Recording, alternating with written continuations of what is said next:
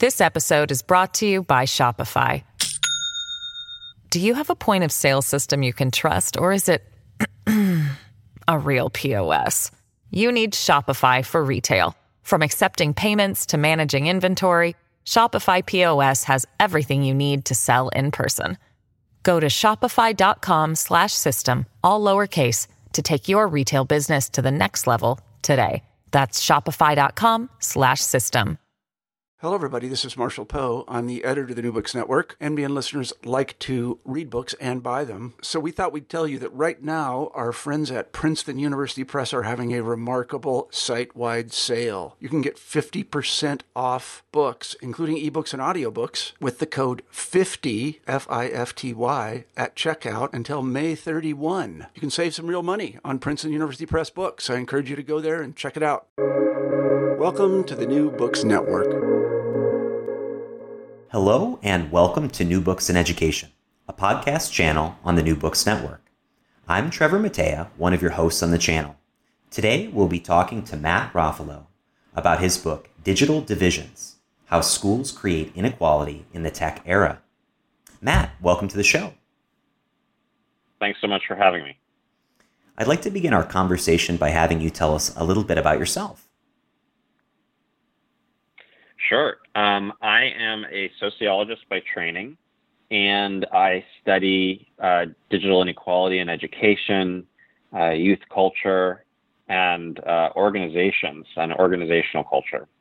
And I have two appointments. I am a social scientist at Google, at YouTube specifically, and I'm also a visiting scholar at UC Berkeley's Center for Science, Technology, Medicine, and Society. And tell us a little bit about the research you did for this book. How did this project come about? Sure, yeah. I mean, I think a lot of research that people do is personal. I think for me, when I was a little kid, I was pretty obsessed with technology, but this was at a time when it wasn't really very cool or normal to be into technology. It kind of labeled you as a geek. But I persisted nonetheless and followed my interests and had the support of my parents and my family to do so. But, growing up and, as an adult, I've really watched, as everybody has, the world adopting digital technologies literally everywhere. And so I also come from a family of educators, and so it just seemed kind of natural to want to know how young people in schools were using all these digital technologies and to what effects. So what I did is I used a methodological approach called comparative ethnographic methods, which is, if you imagine kind of like what anthropologists do, where they go into a particular part of the world and, spend a lot of time getting to know the people and the environment and what life is like day to day. That's pretty much what I did. I did a comparative ethnographic study of 3 middle schools, and I picked these middle schools because they were all really rich in technology availability. They each had tons of technology available at their disposal, and I really kind of wanted to get at what it would be like, this kind of utopic view that we sometimes hope schools can achieve, where there's tons of technology everywhere, where the divide is really closed. And but importantly, the schools were different in terms of their demographics. So even though technology was widely available, the race, ethnicity, and class of the student populations really differed. And so I spent a lot of time in these schools to try to get at, what would happen if technology was available in the way that it was, but student populations differed. As a former elementary school teacher, I always like to ask people, what are their school experiences that sort of shaped how they think about school, what they're looking for, the types of questions they ask when they visit schools. So were there any experiences you had as a student that most shaped you? Yeah, that's a great question. And I mean, I think, to be frank, I didn't have a really fun time in middle school. I had a pretty tough go of it. And I think part of it was that I felt like the environment that I was in. You know, a lot of people say middle schools, oh, it's tough for everybody. And certainly, you know, the environment where I was at was not, it wasn't really a fun place for everybody. It wasn't just me. And so I think, you know, as I grew up, as I got really into sociology and social sciences and wanted to learn more about schooling, it just became clear to me that schools are really not all the same. Like they can be so different. And so something that's kind of motivated all of my work when I talk to teachers is just to try to get at just what is it like on the job for them? Like how does it differ between schools, and what are the challenges and opportunities of teaching that they face day to day? I think that's really shaped my perspective to try to get at just what, you know, not assuming that schools are all kind of unique, you know, patterned in the same ways, but really getting at like how they're different. And so that's kind of been a foundational approach for me, at least, in understanding school life. Can you tell us a little bit about what people mean when they refer to a digital divide? Yeah, it's a great question. And I think to most people, when they think of the digital divide, they're thinking of digital access.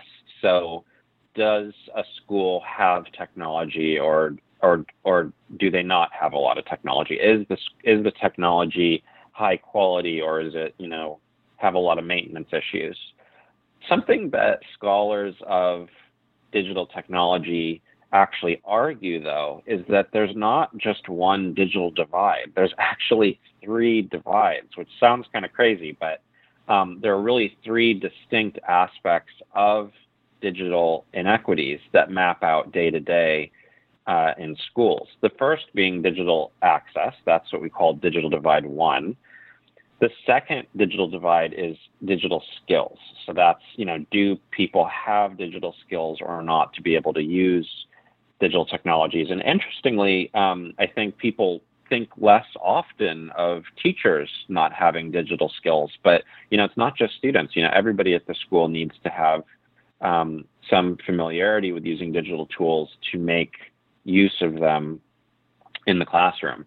And the third digital divide, which is what I study in this book, what I'm most interested personally, is if everybody has certain technologies available to them, does that mean that they're used equally? As I find that, you know, actually another divide is unequal uses of the same digital tools, that even if, you know, schools have technology available to them, there are things like racial biases or class biases that shape very different approaches to using the same tools that can lead to inequities. How do you think the 3 digital divides intersect with the notion of an achievement or an opportunity gap between different cohorts of students? I think that the concepts are similar in that they're trying to get at inequities, but I do think that practically they refer to somewhat different things. So, you know, the achievement gap, I think, pretty narrowly refers to whether certain student populations consistently do well in school versus others. I think the opportunity gap is probably a better analogy, just because opportunity gap, I think, broadly means whether certain life circumstances of students, like whether you're raised in a particular zip code or inhabit a particular racial ethnic group, is associated with certain privileges or opportunities or setbacks, you know, for different reasons. I think what's most important with all these different terms, though, is, you know, not just whether certain students have advantages or not, but also why. So, for example, what I think ties it all together is like, okay, well, students have different outcomes, but what are the driving factors of them insofar as technology matters? Well, technology is available at each of the schools I studied, but the reasons why they're used so differently and in ways that lead to inequities has to do with race and class stereotyping and teachers' workplace conditions. So I think that all these terms can be really helpful in showing that students have different experiences, but I do think they always must be coupled with, like, why do we see these differences? That's kind of my take on the question. And so I can imagine some well-intentioned people who work for tech companies like Apple or Google or Facebook might think we need to get our technology in the hands of students. We need to provide access and then teach skills, and then we'll see people over time having the same opportunities. As a teacher, my first thought is, well, maybe very little of this actually has to do with technology, but there are things that exist outside of school that play a disproportionate role on how students do in schools, however you measure it. And things are much bigger than merely access and skills. I'd like to hear more from you about what you think can be done in the area of technology in school that can actually make a difference. Yeah, I think it's a really big question. It's a really important one, I think. And I think you can think of addressing it from a number of different angles. I think on the one hand, I think tech companies increasingly should and do bring in teachers and students and their families as part of the design process of their technologies to make sure that they're actually useful to them. So that's kind of one piece of it on the development of the technologies. But I think what you're alluding to is that rather than, throwing technology at a school as a solution to learning, we really need to think of schools as systems that have a history to them and are in many ways tied to not just what happens in the classroom, but what happens in the outlying community. So I think one of the really fun things about the method that I used, comparative ethnographic methods, is that in getting to know the teachers and the students at the school, I could learn about the history of that school and how that history really shaped what it's like to teach there, what it's like to work with their students, and the ways in which those histories shape the meaning and value of digital tools. So to give you one example, there's a school in my study that I call, everything is a pseudonym, Sheldon Junior High. It serves a primarily middle-class Asian American student body, though most of the teachers are white, as is the case in most schools around the country. And, the teachers there took on a really, really disciplinary, tough, punitive orientation to their students, and they use digital tools in such, punitive ways as well.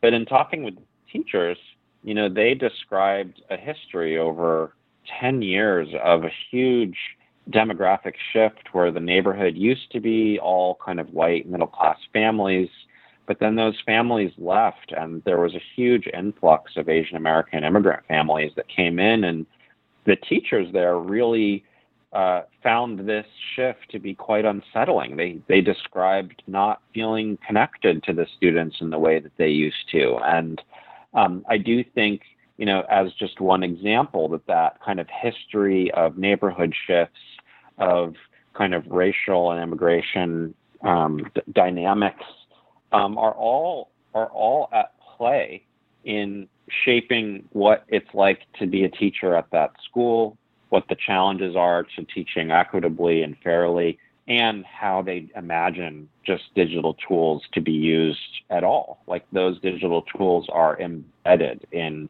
the history that school brings to it. Let's continue to talk a little bit more about the schools where you spent your time. Can you tell us a little bit more, for those of us who haven't been in a classroom since they were students themselves, what kinds of devices are there now? What programs are students using? What are teachers asking them to use? And then what are students choosing to use on their own initiative?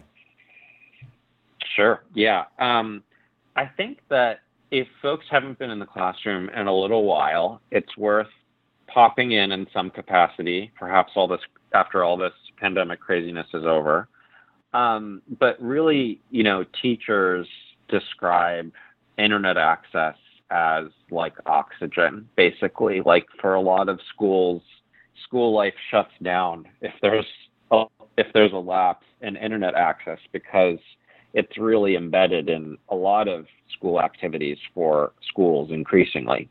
So, the technology that schools will have include things like laptops and tablets and interactive smartboards and internet access, and software like Google Documents or Sheets or presentation software, programming software.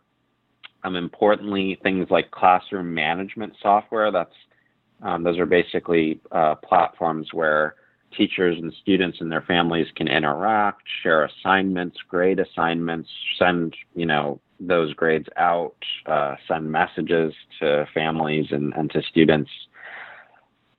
There's some organizations right now that are trying to determine which technologies are best for different ages, but I do think the jury is still quite a bit out on whether that's ultimately effective or not. But despite this, though, I would say middle school in particular, grades 5 through 8, roughly speaking, is increasingly targeted as a time to teach digital skills. And so, we see in tandem a lot of investments in technology access. And to your question about how this compares with what students, what their experiences with technology is outside of school, most students don't have things like a smartboard, which is basically like a new wave Blackboard. It's like a computerized, they're not really going to have that at home. Nor would they have experience using classroom management software. But most of the students in my study had a range of internet-connected laptops, tablets, smartphones, video games. They certainly had a lot of experience playing with technologies online, though, one of the things I find is that whether these experiences playing around with technology mattered to teachers at school really depended on the school. Yeah, it reminds me of the anecdote you used to begin your book about two students in two schools watching music videos. Can you share what happened in those situations and your opinion on the teachers' different responses? Totally. Again, with this method of comparative ethnographic work, you can get these really rich stories that you can tell from just what school life is like. And at one school, which I call Heathcliff Academy, this is the school serving mostly wealthy and white kids, I was observing a class where these students were working independently on a news story assignment. They had to create a little presentation on an app called Keynote, which is kind of like PowerPoint, basically, that they can use on a tablet. And they had to create a news story, a presentation about a news story that they found out there in the world. And as I was watching these students independently work, all of a sudden I heard a pop beat blast from one of the students' iPads, and it was, none other than Katy Perry. And personally, I panicked a little bit because, I'm like, oh no, what's going to happen? Is the teacher going to get upset? And instead, the teacher kind of like joked about it. It became, something to laugh about in the classroom. And ultimately, the teacher encouraged the student to, include the music video as part of their project, to kind of tell the story in a way that was engaging to them. But, gave them a friendly reminder to everybody else to, wear earphones and keep the noise down. Now, roughly 40 miles away at Sheldon Junior High, this is the school serving mostly middle-class Asian American students, I was observing a music class. So it was straight up like a computer lab where they were making music. They were able to use these pretty high-tech computers to use music composition software to make a song. And so they were independently doing this work. They had noise canceling earphones on. I couldn't even hear any of the stuff that they were doing, even though I wanted to. And all you could really hear is just kind of them clicking away on their mouse as they dragged little music notes to form their compositions. But I remember sitting in the back of the room, and the teacher kind of quietly waved me over to her desk.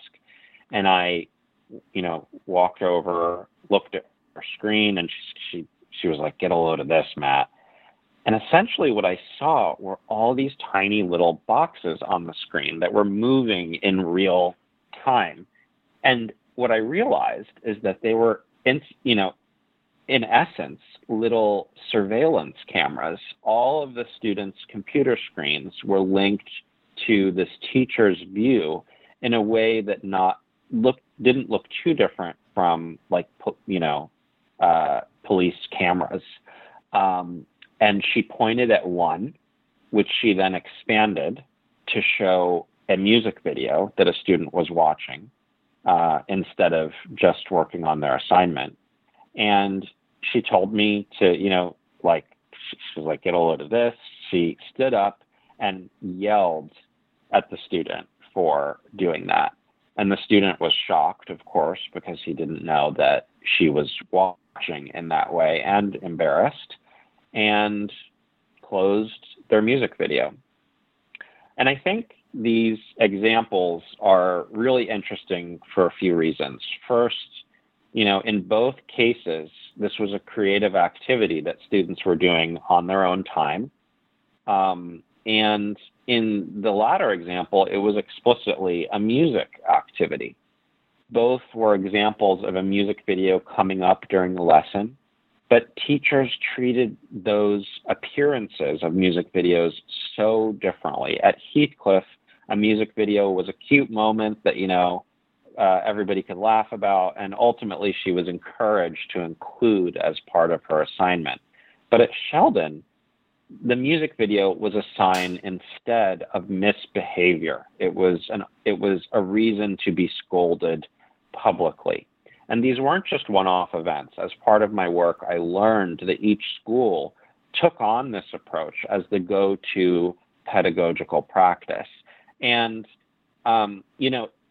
it's not just, in my opinion, the technology that's doing it. The reason why I selected schools that had similar technology available to them is that I wanted to kind of control the effect that different technologies might have on classroom experience. And really, as I got to know the schools and the teachers and the students, a lot of it had to do with teachers' shared assumptions about what their student population needs and how they should be treated, and in ways that are unfortunately, I think, shaped quite a bit by biases about student race and class, but also, importantly, the workplace conditions that teachers experience day to day. This episode is brought to you by Shopify. Do you have a point of sale system you can trust, or is it a real POS? You need Shopify for retail. From accepting payments to managing inventory, Shopify POS has everything you need to sell in person. Go to shopify.com/system, all lowercase, to take your retail business to the next level today. That's shopify.com/system. And I was trying to imagine how that story may have played out at an earlier time. And I was thinking about stereotypical student reading a comic book inside of their textbook during class, and how in one school that may be interpreted as, again, kind of funny, something to laugh off, an opportunity to break the ice.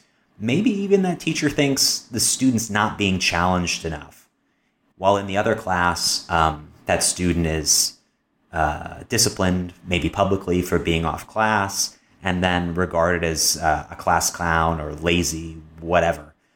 So those things are happening. Are they happening more often? Are there more opportunities for these kinds of negative interactions between students and teachers because of the increase in available technology?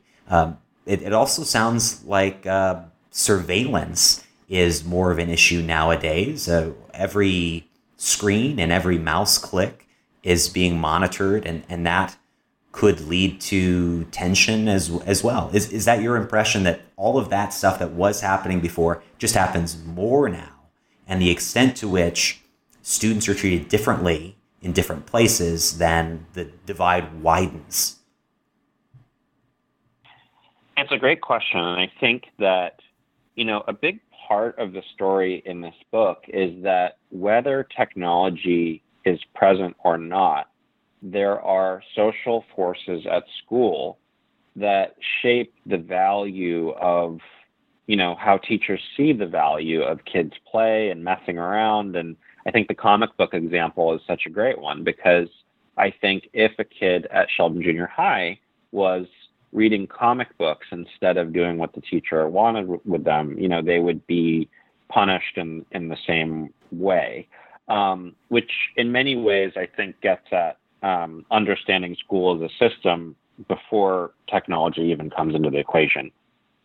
However, I do think there are some notable differences about digital technology that some people have written about, which is that digital interactions in how technologies are designed today leave digital footprints.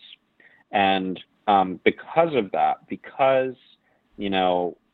for example, at Sheldon again, to access the wireless internet means that students have to log in to their own individual account, and this is what the school decided to do, so that everything they do online could be tracked to them. Like, the capacity for digital technologies, the use of them to leave digital footprints like that, I think opens up new avenues for teachers and administrators to extend their pedagogical philosophy to how they treat students. So one example of this that was very harrowing to me was, because of all this tracking, one teacher, kind of told me proudly that he had printed out text message exchanges that two students were having without them knowing that they had collected that. And he brought in the two students into a room, showed them this printout to, quote unquote, teach them the hard way that, Facebook is not the same outside of school as it is in school.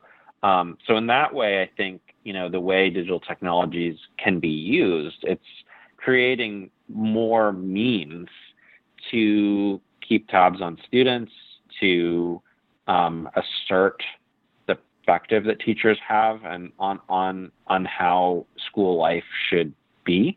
And depending on the school, that could be pretty deleterious to students.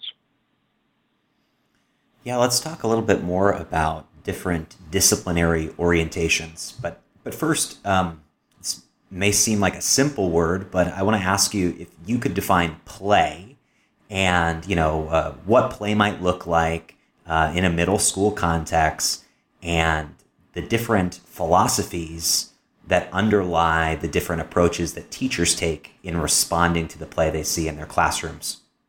So play is super interesting. Like, I think, like you said, a lot of us are like, oh, it's like, playing soccer or a video game or something like that. But among academics in particular, they're pretty obsessed with play as a concept. And it has theoretical roots that go all the way back to Plato, for example. But how I kind of mix together all of these theories about it is I think of play as a source of kids' creativity. When kids play with digital technologies, for example, they're messing around with digital tools to try to figure out how to use them for fun. And in the process, they sometimes come up with new ways to have fun with them. So consider, the popular app TikTok. A lot of kids use these short form videos on apps like this to, learn how to remix music and create their own video and remix the video to their own liking so that they can create and share it with their peers online that others can really enjoy. And some of these creations, really become cultural moments. And so I think that in this way, play is essentially a source of innovation. Now, what I study in the book is if, in this moment in time, young people are pretty broadly, no matter their social origin for the most part, using digital technologies to play, like social media use, creating digital images and video and audio, building worlds sometimes even within certain video games. I look at how school treats these very similar forms of digital play. And this different treatment of kids' play, meaning whether it be telling kids if it's helpful or school, or instead if it's worth punishing them for it, is what I call disciplining play. And I know that most people think of discipline as sending a kid to detention or something like that, but here's where I do draw on a bit of academic ease, which drawn from theorists like Michel Foucault and Samuel Bowles and Herbert Gintis. Discipline instead means a process of how you treat something like kids' play. Do you see play as educationally valuable? Do you bring it and activate it for learning, or do you instead dismiss it and shut it down? That ultimately became a central focus of my book. And the teachers that are embracing play or shutting it down, based on your interviews and observations, where do you think those dispositions come from? Yeah, this was a really tough question that took quite a lot of time to figure out as I was writing the book, because some of the findings, that schools differently discipline children, and what I find is that those disciplinary orientations basically set up different student populations to socialize them into different career paths. Like, if you discipline play by saying that what kids do for fun is essential, that their creativity is essential, you are guiding them towards leadership positions because you're telling them that their ideas about how the world should work are what will help them get a job someday. Whereas at other schools, if you tell them your creativity, your innovative potential is irrelevant or threatening, that kind of sets them off on a different path. But figuring out where these perspectives come from, I think, has been an open question for some time in the research literature. And what I find is that it's actually, I think, a mixture of biases that teachers bring to school, as well as the workplace conditions that teachers inhabit. So something that research has shown, for example, even before my study, is that, white folks that typically lead schools have biases about minoritized students and less privileged students. And what this literature has shown too is that those biases often take the form of multiple stereotypes. So, it gets pretty dark, but it's stuff we really need to talk about. In my study, I found that the white teachers at these schools would think of their Latinx students that they've taught at some schools as, hardworking immigrants, but then at other schools, they would describe them quite literally as like future gang members. And remember, these are middle school kids, and they would kind of exhibit these biases even when talking to me about their student populations. On the other hand, when it came to Asian American students they taught, they would variably describe them as model minorities, or elsewhere as these kind of tiger mom raised hackers. And so something that was really palpable were that these racial stereotypes were something that teachers brought with them to school. Now, something that was confusing to me was, well, how could it be that teachers would have such different stereotypes of these kids, and which one would they use at the school? Would they pick and choose? And I found no. They actually only had one that they thought made sense to their student body. And at Sheldon Junior High, they saw their Asian American students as hackers. At Cesar Chavez Middle School, They saw their Latinx students as hardworking immigrants. And I had to try to figure out where this came from. And what I found actually was that, and the teachers helped guide me to this answer. When I explained to them why am I seeing this stuff, they basically pointed to what it's like to work on the job at these schools as something to look into. And I found indeed, as I think many people will reflect, that what it's like to do your work on the job has a really big impact on how you do your work. And at Sheldon, I found that teachers would use phrases like hellhole to describe their job. They talked about how other teachers were like mean girls. They wouldn't let them sit with them at lunch. And, day-to-day life at this school, teachers saw each other as threatening. And what's interesting is that threatening workplace extended into which, quote unquote, appropriate stereotype made sense to describe their students. So rather than thinking of their Asian American students through a model minority lens, they saw them as this kind of threatening hacker. And so basically what I try to argue is that the workplace conditions teachers face, variably as hostile or collaborative or elite serving, really play a very big role in shaping how teachers see their students, and in ways that draw on the types of stereotypes they might bring with them to school. It sounds like there are a possible range of solutions to some of the issues that you've identified, including changes to our school systems, pedagogical practice, and of course the design of the learning technology in students' hands. In your book, what changes do you propose?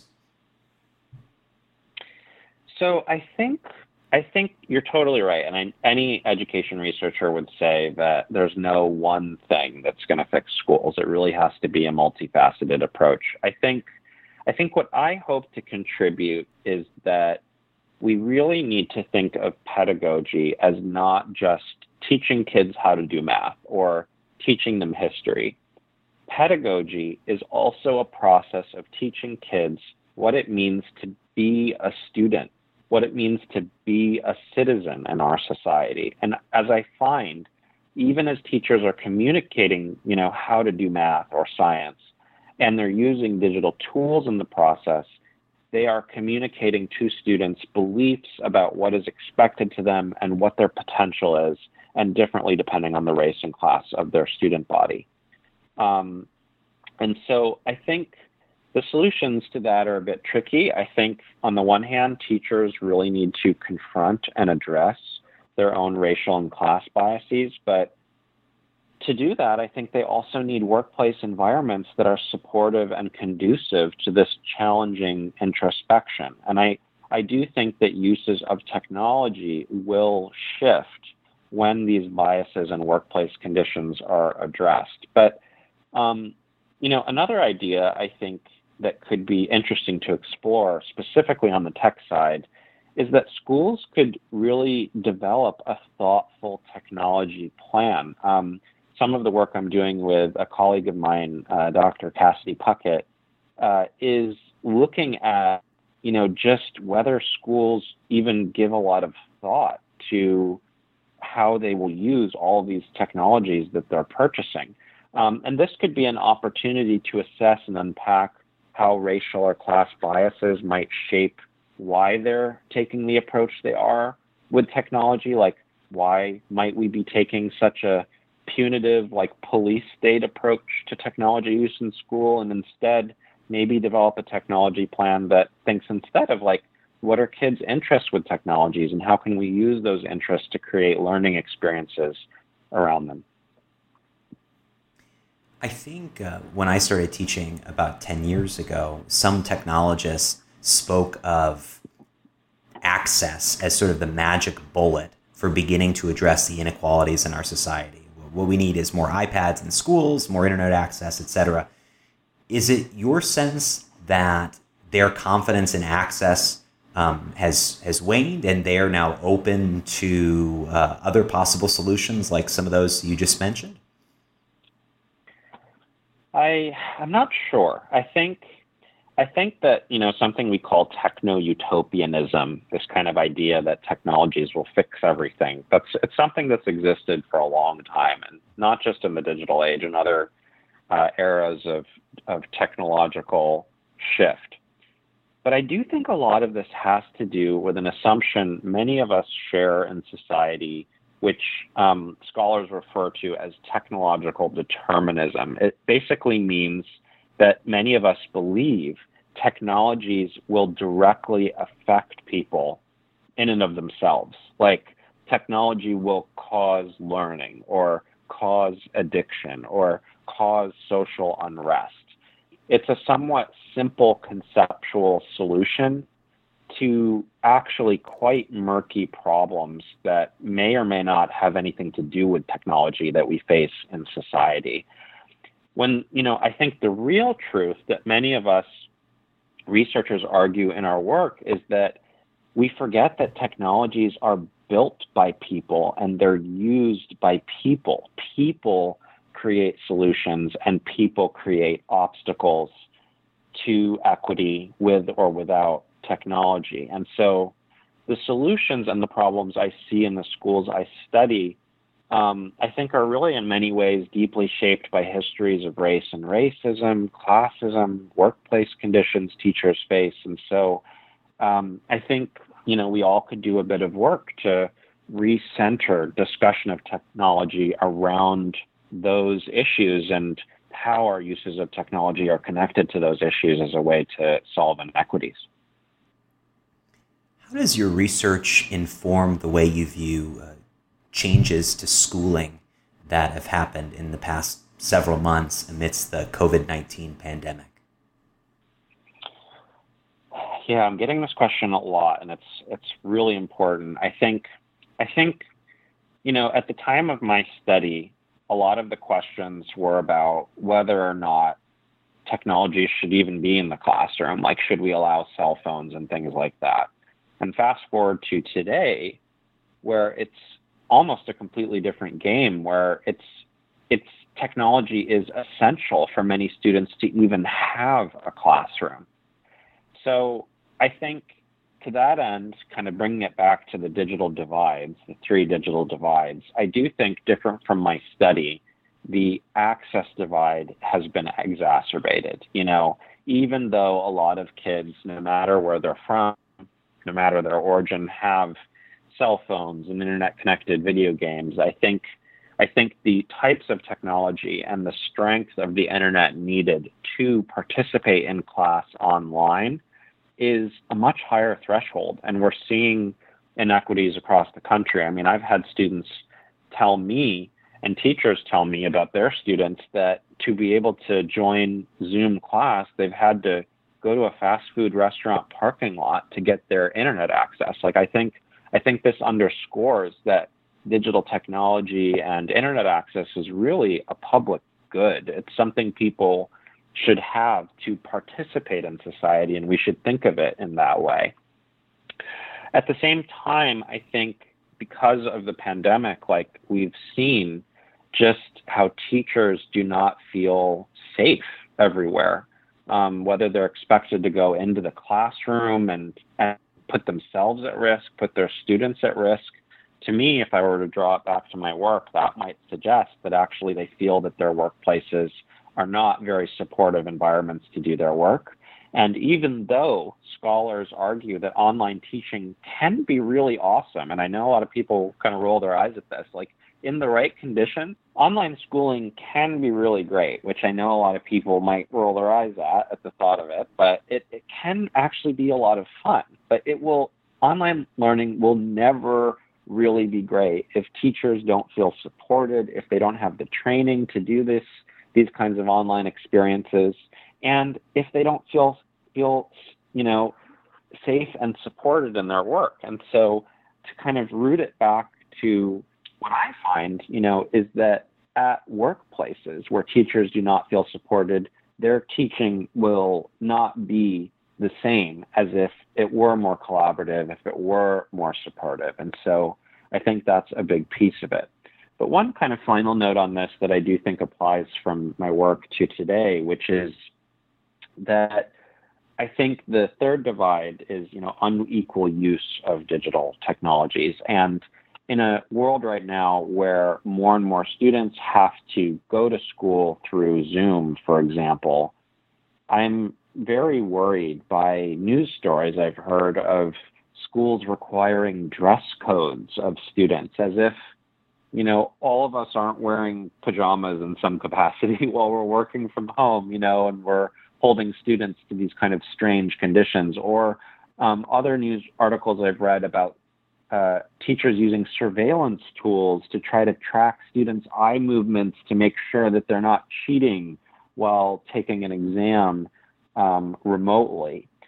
My guess is that these expectations are not being held to wealthier white students, and that they're very likely disproportionately being used on students of color and students from low-income circumstances. And so I do worry quite a bit about all aspects of the digital divide, and really hope that we can think critically about it and really just support students and teachers navigating this really difficult time.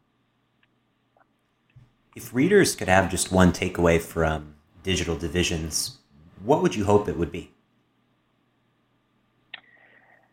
I think I would hope that people could see that kids are, first of all, awesome, innovative, and creative. No matter where kids come from, no matter who they are, they're creative beings. But schools differently set the terms for whether those creative impulses are seen as valuable or not at school, with or without technology. And unfortunately, schools do this differently by the race and class of their student population. So I hope that readers can really see that there's a lot of potential to help kids grow and learn in ways that are centered on their interests online. But I think schools need to do a bit of work to unpack whether and why they treat kids' creativity so differently, in the hope that we can encourage kids to become, innovators and contributors to our society well into adulthood. What are 3 other books you would recommend to our listeners who have enjoyed your work and our conversation today? Wow, there's a lot of really good stuff out there. I would say one of my favorite books is Larry Cuban's Teachers and Machines. That's a really, really good one. Another one is Paul Willis's Learning to Labor. That's another really good one. Doesn't quite have as much to do with technology, but is very related, I think. And then a third one I might recommend is Prudence Carter's book, Keeping It Real. That's another really good one that unpacks race and class in day-to-day school life. So those would be the 3 that I would suggest. Finally, can you tell us a little bit about what you're working on now and how our listeners can follow your work? Sure. So I'm still writing a bit on education, but now that I'm a researcher at Google and at YouTube, I'm actually studying YouTubers. I'm studying influencers. I'm trying to figure out, how is it that they come to tell the stories that they do in their videos?